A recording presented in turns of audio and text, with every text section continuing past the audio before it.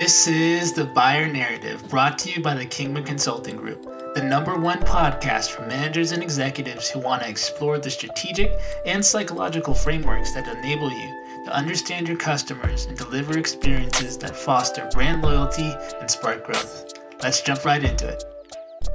Welcome to The Buyer Narrative.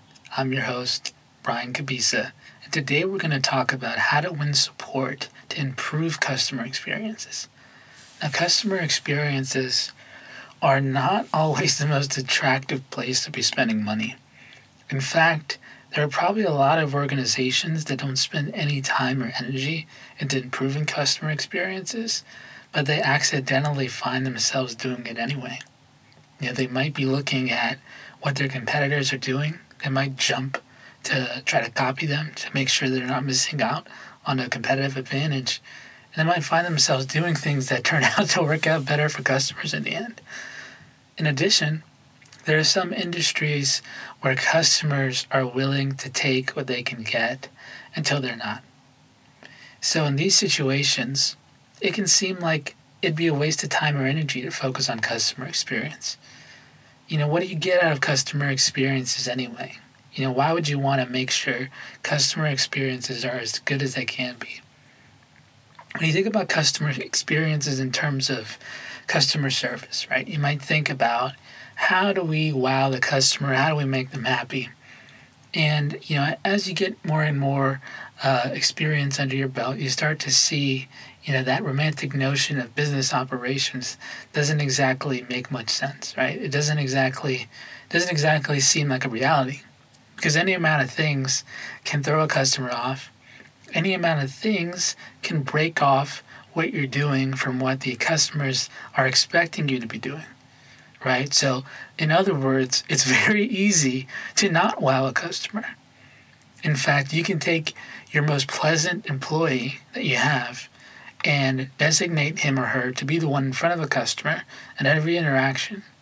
And they can come with the most knowledge, the best attitude, and the best processes at their feet and still upset a customer.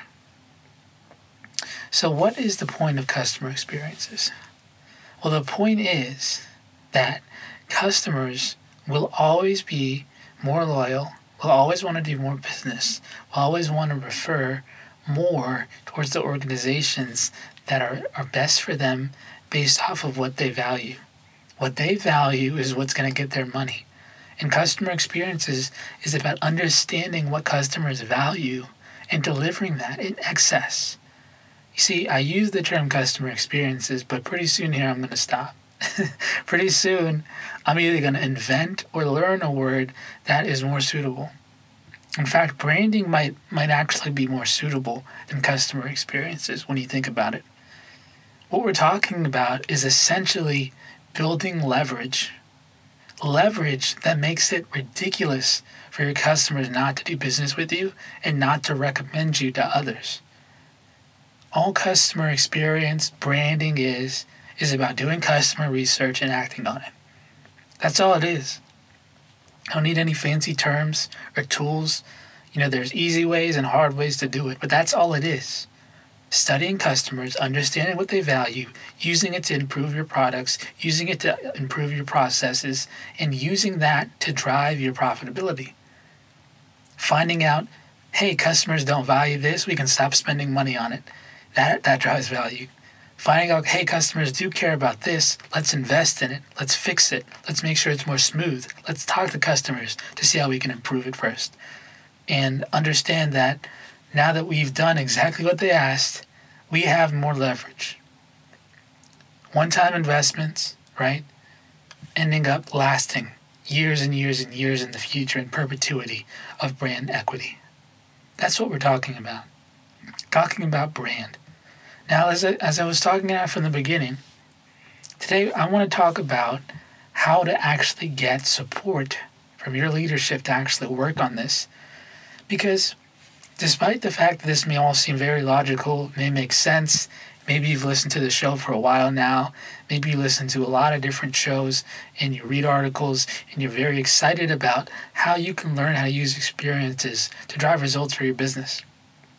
The fact of the matter is there's always going to be something that seems more attractive because customer experiences, branding, all of these things, they're all for long-term benefits.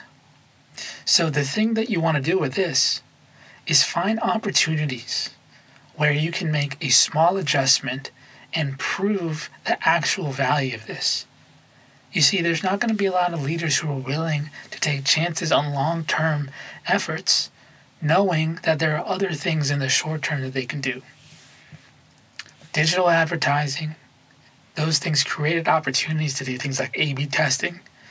And once the results were clear, organizations started doing those things, right? With marketing campaigns, with social media advertising, then A/B testing made sense. A/B testing is, let's show the customers what we have to offer and learn from them. It's customer research, which turns into implementations and changes that end up being giving the customer what they value most, i.e. driving profitability, driving results, driving good outcomes by researching the customer, implementing the changes. That's all that we're about here. So how did people start getting A/B testing into the works? How did they get that into the budget? Well, number one, they saw it working for their peer competitors, right? They found articles and research showing, hey, this works. Now, there's articles, there's research, there's studies around so many things. It's not always going to do it for you. But then the second thing came in is, hey, we have a new email campaign we want to try. We have a new landing page that we want to do. Can we test this? Can we test it to see which one works? You want to do the same thing with broader applications of customer experience changes. You want to see, hey, where is there a new product being launched? Where is there an opportunity where something major is going to change, and this is a good opportunity to once again tap into the customers we have, or lookalikes. You don't have to necessarily use current customers. You can use demographics that are similar, psychographics that are similar, and use that as an opportunity. Let's talk to the market. All I'm about is talking to the market and understanding how values might have changed over time. So take opportunities like a new product, for instance. So use that example. Say you sell a line of consumer goods and you have a new one you want to produce. This is a perfect opportunity to not only introduce your new product to a test audience, but to also ask the right questions to understand how things that you can learn through that can help you improve things throughout your other offerings. You can also go as far as to introduce some of your current existing offerings into the conversation to get their thoughts on it. And there's plenty of tools to do this, digitally now, but it also works just to have, a typical focus group to talk through things. It all starts, though, with having the right insight into what your customer makeup looks like. That way, those who you're getting in front of are most alike the customers who you want to serve in the end. That's all it's about. So use these opportunities. Learn from the customers. Ask questions like, how would you think about what you would use this product for, rather than does this product suit your needs? Think about, before you get to what you want them to consider about your product, try to get to what they think about without any prodding, without providing any bits of the answer. Try to understand where they would look for the product, what they would be looking to find, what resources they would look to check about whether it's valued or not. We spend all this time doing things like trying to make sure our online reputation is great, looking through review sites. One day we might ask customers how they look for products, and we might stop hearing review sites. We might start hearing, hey, the first thing I do is I go and I look at the website, and I look at this exact page because I know every website has it. It might be that I ask a friend or two. Maybe that I call somebody, that there's this new resource out there who provides advice about what to buy.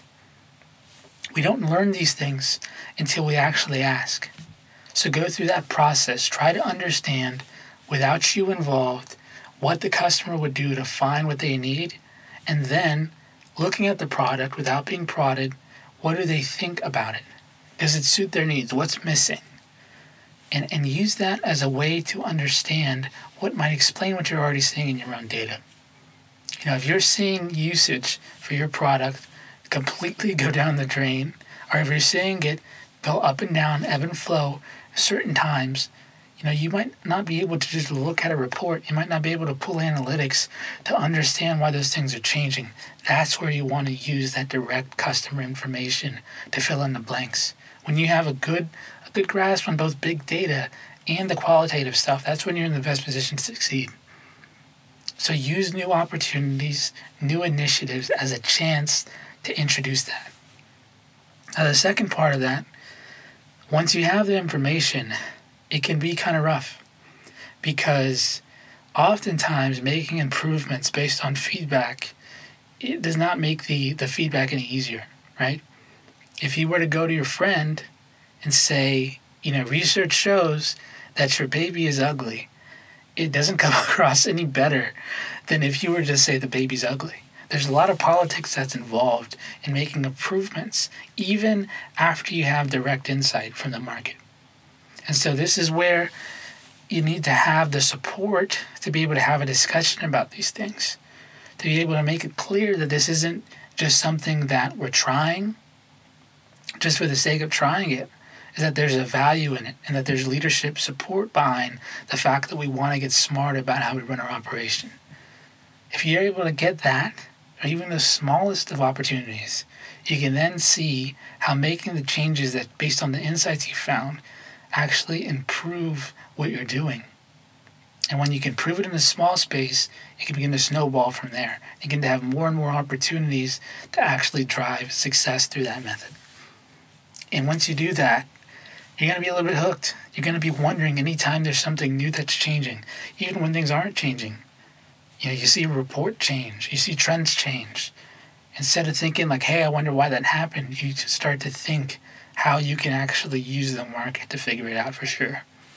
That's the beauty of driving your business through experiences and making sure that the forefront of your mind is, how do we want our brand to be positioned in the long term?